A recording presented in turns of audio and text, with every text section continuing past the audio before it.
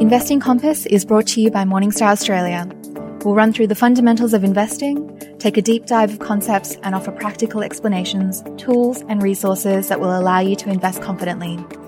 The information contained in this podcast is general in nature. It does not take into consideration your personal objectives, financial situation, or needs.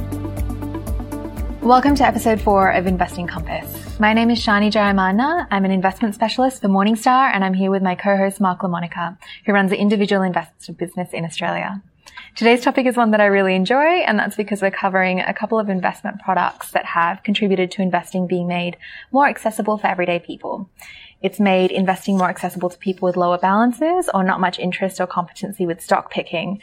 And I think it's worth mentioning that one of these products provides the backbone to our superannuation system, which funds in whole or part our retirement. So Mark, do you want to reveal what our investment products are?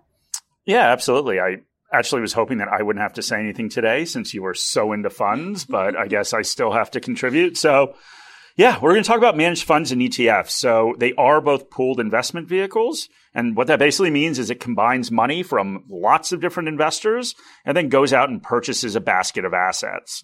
So although they are pooled investment vehicles, they do have some different features, and both of them are suitable for different people, but you do get many of the same benefits from them. Yeah, so let's start with managed funds. A managed fund is an unlisted asset, meaning that it's not traded on the stock exchange. It combines your funds with other investors and can invest in stocks, bonds, property, cash, all types of assets, even assets that you and I can't access, but professional managers can. When those investments gain or lose value, you gain or lose as well. When the assets in the fund pay income, such as dividends, you get a share of them, and they're called distributions. All managed funds offered in Australia have something called a PDS, which is a product disclosure statement. You can think of this as a product Bible that outlines what it can and can't invest in, the product features, and the minimums and fees that you'd pay. In Australia, the managed funds industry is worth almost $3.7 trillion, according to the ABS, and a key boost for the industry has come in the form of compulsory superannuation. So 90% of managed funds in Australia are held within superannuation or pension accounts, and unless your superannuation is self-managed, it's likely that your account is held in a managed fund. Okay, great. So we're going to try to demystify funds and ETFs today because some people balk at allowing a stranger to invest on their behalf. And one of the questions that I've always received, and I'm sure you have as well, since you spend more time talking about funds than I do, because I have other interests, more interesting interests. But many people are scared that there is going to be fraud and they are somehow going to lose their money. And what a lot of people point out is obviously the Bernie Madoff scandal, which happened in 2008.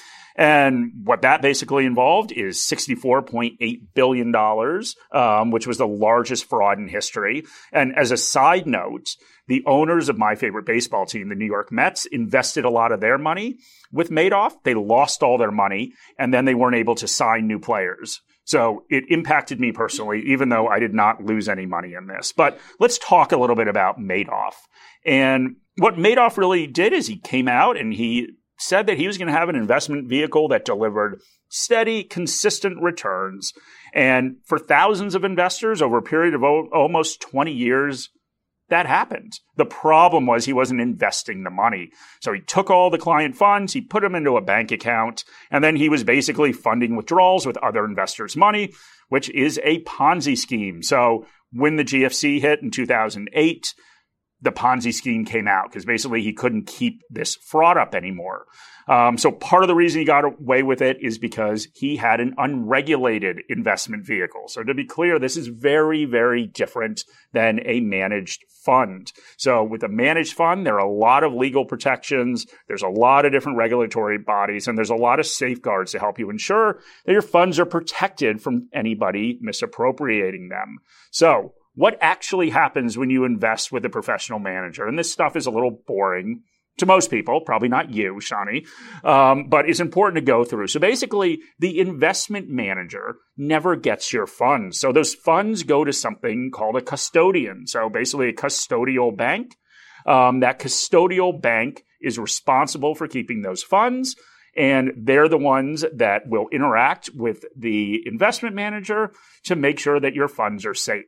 Mm-hmm. I feel like it's been 12 years and you're still a little bit upset about your baseball team, mate. I am a little bit upset about my baseball team, although they just recently sold themselves to Stephen Cohen, who is a hedge fund manager who has a lot of money. It's all come full circle. Exactly. So I'm hoping, as long as he's not committing a massive fraud, which he'll probably sue me for saying that, I'm hoping that the team will get better. But anyway, why don't we go back to ETFs? So tell me about ETFs, Shani. So we have ETFs, which stand for exchange traded funds.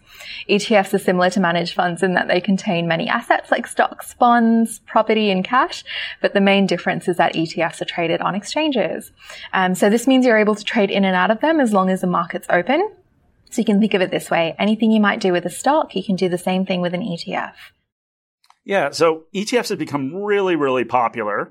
And, one of the major selling points that they've always come out with is, as you were describing, this ease of access. So let's start with that. How do you actually invest in these assets? Yeah, so managed funds often have a poor reputation for ease of access, meaning it takes a little bit of paperwork to be on your way. So if you wanted to invest in a managed fund, the most common way to do this is going directly to a fund manager and filling out pages of forms, which can vary from 5 to 10 pages, getting your ID certified, and a few other tasks that usually make investors say, this is all a little too hard. So ETFs, on the other hand, if you have a brokerage account, you can access ETFs. You can trade them just like you can a stock. So I can see why ETFs always seem like the easier option. Yeah, so both managed funds and ETFs are just investment products that are filled with underlying assets. And those assets can be anything, right? They can be equities, they can be bonds, they can be cash. So when you invest in a managed fund or ETF, you're basically just outsourcing the selection of those securities.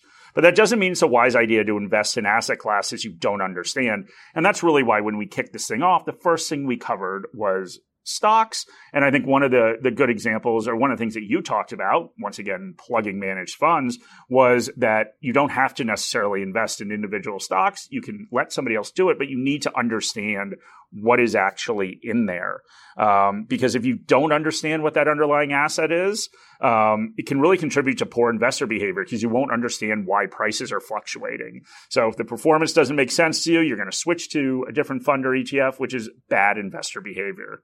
Mm-hmm. So our first episode was on stocks. You can give that a listen to get an overview, and there's some further reading suggestions at the end if you want to learn more as well. All right. So apart from being listed on a stock exchange, there are a few differences to those products. And that could mean that one of them could suit your situation more than the other. So we'll dive into this. But first, let's talk a little bit about diversification. One of the main reasons you would invest in a managed fund or an ETF is you get instant diversification. Diversification, it's a pretty straightforward concept, but a lot of people misapply it and misunderstand it. So in simple terms, it's the process of allocating your funds in a way that reduces your exposure to any particular asset or risk. So a common way of doing this is people reduce volatility by investing in a variety of assets. So in other words, a portfolio contains some asset classes that are supposed to go up when other asset classes go down. That way, there's less short-term volatility in your overall account value. Yeah, and an example that we've used before is comparing the prohibitive prices of some stocks to the entry prices of some of these funds and ETFs. We've used the example of Amazon before, how it's just worth a little bit below $5,000 Aussie, which is the minimum investment for the Vanguard International Shares Index, which invests in Amazon as well as 1,700 other stocks. With smaller balances, it's sometimes really hard not to put all your eggs in one basket. I know in an episode prior to this, we sort of promised we'd speak about someone other than Buffett, but it's so hard not to. So what if you wanted to invest in Berkshire Hathaway, which is currently valued at around $500,000 Aussie dollars for one stock? You could sell your house and in most cases scrape together enough for one share in the company. Or you could invest in the Vanguard Financials ETF for $86 a unit, and that has about 9% exposure to Berkshire Hathaway. If we look at this from a different perspective, it's understanding that managed funds and ETFs, as well as the diversification they provide, might be more suitable for smaller balances than investing in direct equities. So what to take from this is that funds and ETFs can give you access to diversified investments where price or the amount you have to invest is a prohibitive factor.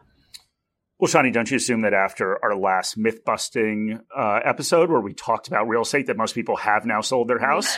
So maybe they do have funds to go buy a single share of Berkshire Hathaway? Yeah, okay. Maybe a couple. Yeah, exactly. Depending on where you live. Exactly. But anyway, one of the important concepts that's connected to this with managed funds is they're really good for people that are investing small balances. And really, we want to make this stuff practical and real world. And a lot of people invest paycheck to paycheck.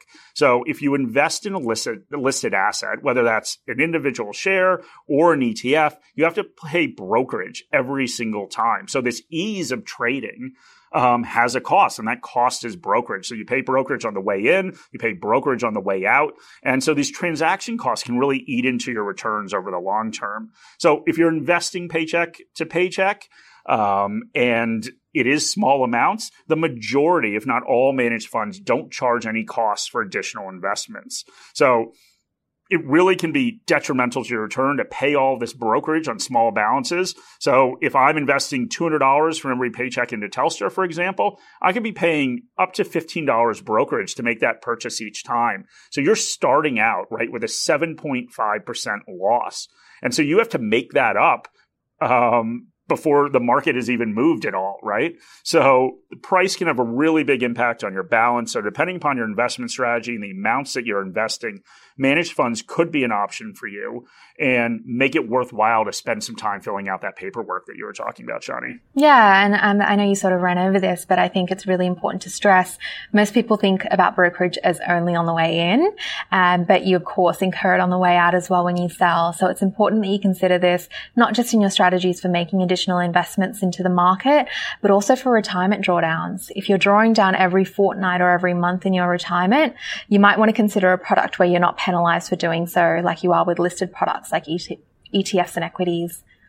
Yeah, and I think another advantage, particularly for people that are sort of starting out or maybe don't have that much interest in dedicating hours and hours to investing, is that funds and ETFs are pretty convenient. They require little maintenance. So once you've invested into them, they're professionally managed. You have a fund manager who's looking out for your portfolio, who buys and sells assets within that managed fund or ETF, basically within line of that strategy that you've agreed to once you've invested in that product. Yeah, and I really like it for this reason, because unlike direct equities, I don't monitor it to see if assets are over or undervalued, whether allocations need to be readjusted, or at tax time have complex reporting. It's all consolidated for me. But there is a reason why this might not be convenient for everyone. Yeah, so there is a downside. You are obviously not spending all this time worried about individual investments, but you're obviously giving up control at that point. And so all these decisions are being made on your behalf. And in something that I still think is rather shocking about Australia is that it's industry standard to only disclose the top 5 or maybe the top 10 holdings in most managed funds. And to be perfectly clear, this is an Australia-only thing. Every other developed country in the world has full disclosure. In my personal opinion, there's no reason that you should not also have that in Australia. But just remember, investing here, there is a lack of visibility, and that's a disadvantage, obviously, if we compare that to investing in direct equities, where you know everything in your portfolio. You can see everything in your portfolio. You can execute trades when you want. So if you don't derive, but at the same time, if you don't derive a lot of enjoyment from trading individual securities, this is another option. Yeah, and I think it's something to remember as well that it's not an either or choice. You're able to invest in both direct equities and funds and ETFs and whatever else you'd like to be invested in. They can also have different purposes towards the same goals in your portfolios. Yeah, exactly. So, all right, let's say everything that we've said so far sounds good. Which hopefully it does. And you want to invest in a fund or ETF. So we gotta go through what the next steps are. So first thing you need to do is you need to decide if you want to invest actively or passively. So maybe a good place to start is to explain what those are. So Shani. That's a pretty good place to start. So an active strategy is where you outsource your funds to a professional manager, who'll invest the funds based on a particular strategy and investment style, looking to beat a benchmark that they set for the fund. And a passive strategy is when a fund, which can be exchange traded or unlisted, tracks an index or portfolio, and in other words, there's no stock picking occurring. going in the fund. However, again, just like the assets in your portfolio, it's worth noting that you do not need to exclusively use one or the other. You can be a proponent of both, active, and employ passive when constructing your portfolio. Yeah, and I think that's a great point. And I think so much when we look at the investing industry in general, people seem to feel like they need to fall into one of these camps, and there is a little bit of a rivalry between this active and passive camp. But why don't we talk about everyone's investing for their own goals and for their own reasons? So let's talk about why this may fit in your individual portfolio. So there's a few things you should consider. And one of the first things to consider is how efficient is the underlying market. So once again, that's a little bit jargony. So we'll talk about that. So what does efficiency mean? So it basically relates to how much the prices in that market reflect the underlying valuation. So to take a step back, we have talked about companies. You're buying companies. In the case of a share, you're buying companies. That company has a value. That company also has a price that's trading for on the exchange, and they can be different. So when we're talking about efficiency, we're talking about how close those two things are together. So the problem is that nobody knows how efficient a market is. So what this really boils down to is, does an active manager outperform their designated index? So the ability to outperform that index means that there are probably cases where there are discrepancies between what something is valued and what the actual price is. So if we look at these different markets that you're investing in, it's a lot harder to outperform when there's a lot of competition and widespread investor interest. So large cap stocks. So large cap stocks are the biggest stocks, so the biggest companies in the world. Think about that. And we talked to one of our manager research analysts, a guy by the name of Andrew Miles, and he shared a quote, and I'm going to read his quote now. So he said, if you're investing in active funds that are looking mostly at large cap stocks like the ASX 200, you're going to find it difficult to achieve a return that outperforms the benchmark. These companies are heavily researched by institutions, fund managers, and brokers, and they're all very well understood. So lower down in the market, where there aren't eyes on the companies and traditional brokers do not cover them, there are opportunities for these companies to be misunderstood. That is where managers and individuals find attractive buys. Yeah. So that was a long quote. It is a long quote. Yeah, but generally, the less efficient markets are the markets that investors aren't interested in, and there are structural issues that prevent investors from accessing them. So small caps is a really good example. And maybe you can explain what a small cap is too, Mark. Yeah, so much like we explained large cap, a small cap is just a smaller company. And just to be clear, cap stands for capitalization. So we're trying not to say any jargon here, right? And so what that basically means is the way you tell how big a company is. It isn't how many people work there or how many buildings they have or their sales or anything else. You're looking at what that company is worth. So all we're taking is the number of shares outstanding times the price, and that tells you how big the company are. So big companies are companies that are worth more. Small companies are companies that are worth less. Now, generally, obviously, those correspond to what their earnings are and how much revenue they have and et cetera. But that's really the definition. Yeah, so small caps are a good example of an industry that doesn't have as much interest as stocks with large market capitalizations.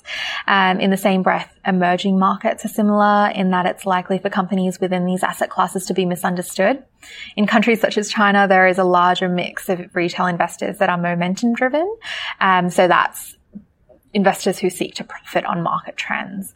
And this gives investors opportunities, but also presents risks as well.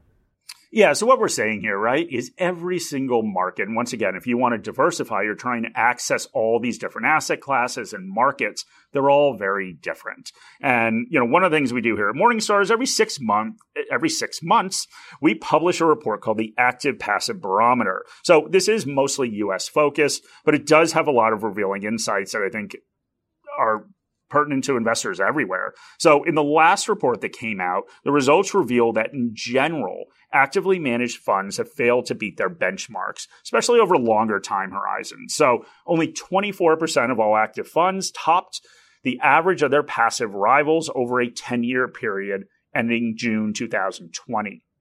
So what we do need to do is not look overall, but we need to look at where those active funds are more successful, because that can give us an insight into how efficient that market is. So in international funds, now once again, we're talking US, so global funds here, non-US global funds, real estate funds, and bond funds. So the lowest success rate was large caps. Those are the biggest US companies and US funds that invest in them. So once again, that is a part of the market that's extremely well researched and really watched by a lot of different investment professionals. Yeah, and what this really means for you is that if you're looking for exposure to large cap stocks in well-researched markets like the Aussie market or the US market, you're probably better off going for a passive fund, because although it's not impossible, it's really hard for active managers to find opportunities in this market, and opportunities that can justify or make up for their higher fees in performance are few and far between. So if you're looking at asset classes or opportunities that are not as well covered or don't have as much interest, understanding whether an active manager can add value there could help you find the right fit for your portfolio. Okay, so you talked about fees, right? So let's talk about this fee hurdle. So fees are a large reason why many investors choose passive funds over active. The higher the fee, the harder it is for the manager to beat the benchmark. So if we go back and look at what a benchmark is, so a benchmark is a basket of stocks or bonds or any other asset class that you're investing in. And by definition, what that benchmark is, what that index is the average performance from an investor. So what that means is that if everyone invests in the benchmark and there are fees, you are doing worse than average. So as an active manager, you have to overcome this fee hurdle to try to make sure that your investors perform better than average. So let's talk a little bit about fees. So fees have come down a lot, which I think is an important consideration. But still, it's not uncommon from an active manager to charge between like 0.8% to 1.5% as a management fee. And many, as Shani pointed out, and our Morningstar research has pointed out, historically have failed to beat their benchmarks. Yeah, and that same report that you mentioned before, Mark, the active passive barometer, reveals that price doesn't always mean value as well. So the cheapest active funds succeeded about twice as often as the priciest ones. So there was a 34% success rate versus a 16% success rate over the 10-year period ending June 30, 2020. So this doesn't just reflect cost advantages and how it translates to performance, but also differences in survival, as 65% of the cheapest funds survived, whereas 49% of the most expensive did so. So survival seems quite cryptic. What do you mean by survival, Shani? Yeah, like pull you out into the jungle with one of those tiki torches and just put it out. That's Survivor. Yeah. You're saying survival. Yeah, so survival is if they still exist after 10 years. So over half of the funds closed down in that 10-year period. And although fees shouldn't be the deciding factor, it's very difficult for active managers to find opportunities in markets that are diligently watched. As we discussed before, passive funds historically just have been a better bet for investors. And the last consideration we'll discuss, which impacts whether you should go for an active or passive strategy, is how liquid the underlying assets are. All right. So more jargon, Shani, yeah. Liquid. All right. So one of the things that's important to consider is where passive investing works best. So where it really works best is if the underlying holdings, so whatever the holdings are in this fund, are regularly traded at a high volume.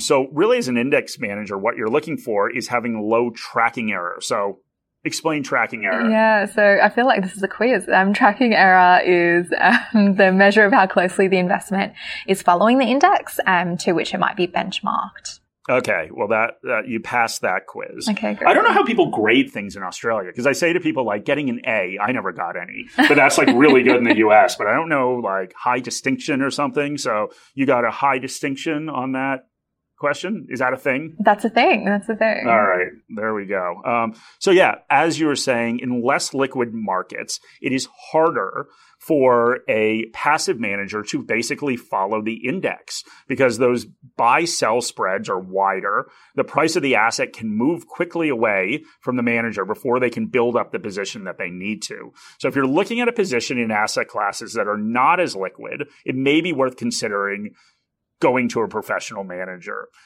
just because they have more trading flexibility. They are not just blindly following this index. And remember, there's lots of passive managers following this index. So as soon as something gets included and something gets kicked out of the index, there's a bunch of people trying to build a position. Yeah. So Mark, why don't we give an overview of where these products might actually add value?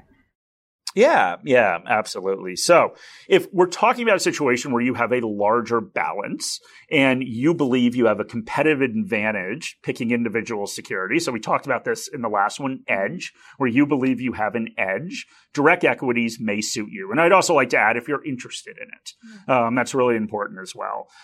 If you've got a larger balance and you don't think that you have an advantage of picking stocks, perhaps ETFs or managed funds are better suited for you. And I think a really important thing to remember, the ETFs have done such a great job marketing themselves that everyone thinks they should invest in an ETF. But as we talked about before, if you have continual sort of low balance contributions going into your investments and you don't want to incur brokerage all the time, a managed fund probably makes a lot more sense. So trading flexibility. This is the thing that you always hear from ETFs, right? Because they put that in all their commercials and everyone thinks they're great because you can trade them. So let's hear it. Okay. Tell me about trading flexibility, Shani. Yeah, trading flexibility is definitely lower in managed funds. They aren't listed on a stock market. So it means that they aren't priced throughout the day like equities and ETFs are. So if you're after intraday flexibility, managed funds are probably not right for you. But at the same time, if you're a long-term investor, it really shouldn't matter whether you have access to your investments priced during the day. Yeah. And we hear this all the time, right? So people are like, oh, I really like the flexibility of investing for an ETF. And you're like, oh, what's your time horizon? 20 years. And you're like, you can't wait 4 hours for this price. Do you think that matters 20 years from now? But yeah, it's always interesting. So the other point that we're making is minimum investments. So minimum investments for funds are usually higher. So I know this might be a little different than what we were saying or what you might be thinking. It's higher than what you can do in an ETF because literally you could just buy one share of an ETF, right? But as we talked about, because of transaction costs, you don't want to do this. There's no way that you are going to be a successful investor going out and buying one share of an ETF. As we talked about before, it's just too big of a brokerage hurdle for you to get over. So with funds, there are certainly funds that you can invest in with as little as $500.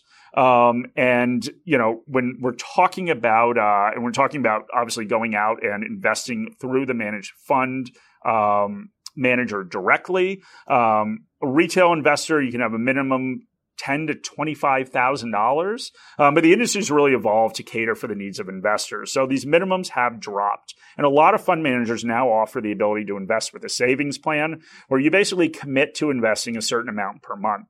And they waive or lower the initial investment amount. So it's really, really important that if you're going down the path of investing in ETF, that the investment amount makes sense for the brokerage paid. So like the example we gave before, you don't want to make a $200 investment and pay $15 brokerage every time. And I think one sort of interesting example for this is what's your other? So if you're trying to save $200 a month, so one thing you can do is just wait. Right? So you can build up that $200 and you'll say maybe every 6 months I'll invest. But then why are you looking at a flexible trading vehicle if you're waiting 6 months to invest and you won't wait a day until a price comes out for a managed fund? So when I started investing, I started with a savings plan. I was talking about investing in ETFs. No, but you were talking about savings plans before that. I was talking about savings plans. So yeah, why don't you tell us a little bit about that? Yeah, I mean, I started in a graduate job and that's when I started investing. So I really didn't have that much to invest when I first started. So I made a commitment to invest $500 every month into a managed fund, which I've still continued to do till today. So yeah, they work. Like till today, like you're stopping today? No. Or through today? Yeah. Okay, all right, just making sure. I didn't know if this was the point. Are you making fun of my English? I'm not making fun of your English. Okay. That's probably the time that we should probably move on to behavioral risks. So, successful investing means blocking irrelevant information and having the strength to stick to a plan and resist the urge to follow the herd. Some investments promote this, while others encourage overtrading. So this is really about knowing yourself, what risk you can stomach, and your behavior as an investor. Managed funds have a higher barrier to trade, like we spoke about before, and this is called a speed bump, which can encourage you to think twice before making a transaction. And this speed bump is there because they price once a day, which means you don't need to see intraday volatility like you do with listed assets. And most managed funds also require paperwork to redeem assets, which acts as a kind of physical speed bump when where you might really think twice about making a transaction because of the time and effort it takes to make it. All right. So now that you've accused me of making fun of your English, and I'll have you know, actually, we had an earlier webinar that our compliance team listened to, and the head of compliance here actually called Shani and asked her why she was making fun of me so much during the webinar. So just remember that. That's not exactly how it went. Not exactly, but it's close. All right. This one's going straight to compliance too. Yeah, exactly. Yeah. All right. So we've had a chat about what circumstances may suit the different products, and maybe we've convinced you and you're ready to take the plunge with a managed fund or ETF. So the other problem is there are thousands of them. So how do you pick one and then actually invest in them? Yeah, so picking the right one is ultimately finding one that suits your portfolio, which is built to help reach your goals. So this is a completely different conversation on its own, and we'll line up a future episode for it. But when you're picking an investment, the main consideration would be, firstly, understand your goals. What are you looking to achieve, and what kind of time frame are you looking at? Yeah, so the goal thing is really, really important. We've got this saying at Morningstar, we are about the investor and not the investment. And that's why we want to start with goals. So actually, as part of Morningstar Premium, we do have a goal calculator that allows you to go in there and set a goal and look at your required rate of return, et cetera. But there are also plenty of other ones online if you just search for required rate of return calculators. So getting that figure will give you understanding of what that asset allocation mix is that you need to achieve your goal. So if you need to achieve, let's say 5% over 10 years to hit your goal, you're probably going to want to invest in something more than cash, for example, because you just aren't going to make your goal that way. Yeah. And so we've got guidance on our website about asset allocation targets for different goals. And we've got a couple of investing guides that walk you through the process start to finish as well. But once you have that required rate of return and you know your asset allocation, it means you can start searching for vehicles that match that. So if I need to include an Aussie equities portion of my portfolio, I can find an Aussie equity fund to fill it, and you can weigh up considerations like price, minimum investment, performance to a certain degree. But we'll take a deep dive in this like in a future episode, I reckon. Yeah, because there's a lot to talk about there. But all right, how do you actually invest in a fund or an ETF? So how about this? I'll start with ETFs, and you can talk about funds because you love funds. So all right, starting with ETFs. Once again, we said at the beginning, people like them because they are easy to access. It is one of the best things about them. They're traded just like stocks. So at the end of the day, what you need to do is you need to open a brokerage account. Major banks all have brokers attached to them. There are a lot of online brokers that have more competitive fees. Once again, you're looking at that transaction fee. Try to make judgments over who you want to use. And once you have that account open, you can just buy units of those ETFs. They range in price, of course. And because they're professionally managed, the underlying holdings will be bought or sold depending upon the investment strategy you've invested in. And should I go on about managed funds now? Wait, it is your favorite thing. Except for Excel. Shani also really likes Excel. Really painting a wonderful picture of you here. Yeah. Someone into managed funds and Excel. I use Excel recreationally. Okay. Well, I don't want to know about what you use recreationally, but we'll just move on from there. All right. So for managed funds, there are a few ways to invest. And the most common way is investing directly with the fund manager. So most have retail offerings. So that means offerings for you and me for their funds. And we can invest in them as individual investors. But they traditionally need between $5,000 and $100,000 initial investment into the fund. There are, of course, exceptions and outliers to this, but the minimums are usually dictated by the assets held within the fund. So traditionally, the higher barriers of entry, so the more expensive minimum investments are for more liquid assets or for funds where cash flow is a primary concern for investing. But generally, you'll be sitting between 5 to 25K going directly to a fund manager for an equities fund. All right. And there's also something called M Fund in Australia. And what that basically means is you can purchase or select you can purchase and select managed funds through your broker. So the same way that you would purchase an ETF. So the minimums tend to be a little lower, so you can access funds for a lot less than what Shani was talking about, but it's very dependent upon the fund manager. So, that's really the way they do it in the US. So it's kind of what I was used to. I was a little taken aback by all this paperwork in Australia. Doing it through this avenue means that you do miss out on one of the main benefits of managed funds because this is traded on exchange. There are transaction costs. Mm-hmm. So I'm actually really glad that I listened to you say that, Mark, because we do these webinars and we've talked about funds and ETFs before, and I'm just glad you're listening to me. I always listen to you. I always listen to you. That was really good. Okay, so lastly, we have platforms. So platforms are investment products which give access to many managed funds in the one product. And there are a few reasons why an investor might pick a platform. Traditionally, platforms have lower minimum investments for funds than going directly to the fund manager. And then because of scale, so there are a lot of investors investing in this platform, and they're able to offer much lower minimum additional investment amounts, which can help for those investing paycheck to paycheck. And of course, there's always a trade-off for the benefits you get from platforms. They're generally more expensive because of the increased administration. But again, great strides have been made in this space to make it a bit more friendly for us. And because platforms are wholesale clients of large fund managers, it means that they usually get a pretty significant fee cut that they can then pass on to you if they choose to. But it's moving to become more friendly, as I said, for retail investors. So these fees do keep coming down over the years. The history of platforms in Australia is that they were advisor focused, and the consolidated reporting and administration made it easier for them to manage clients. And this focus has shifted over the years for some providers as the number of individuals who are self-advised increase in Australia.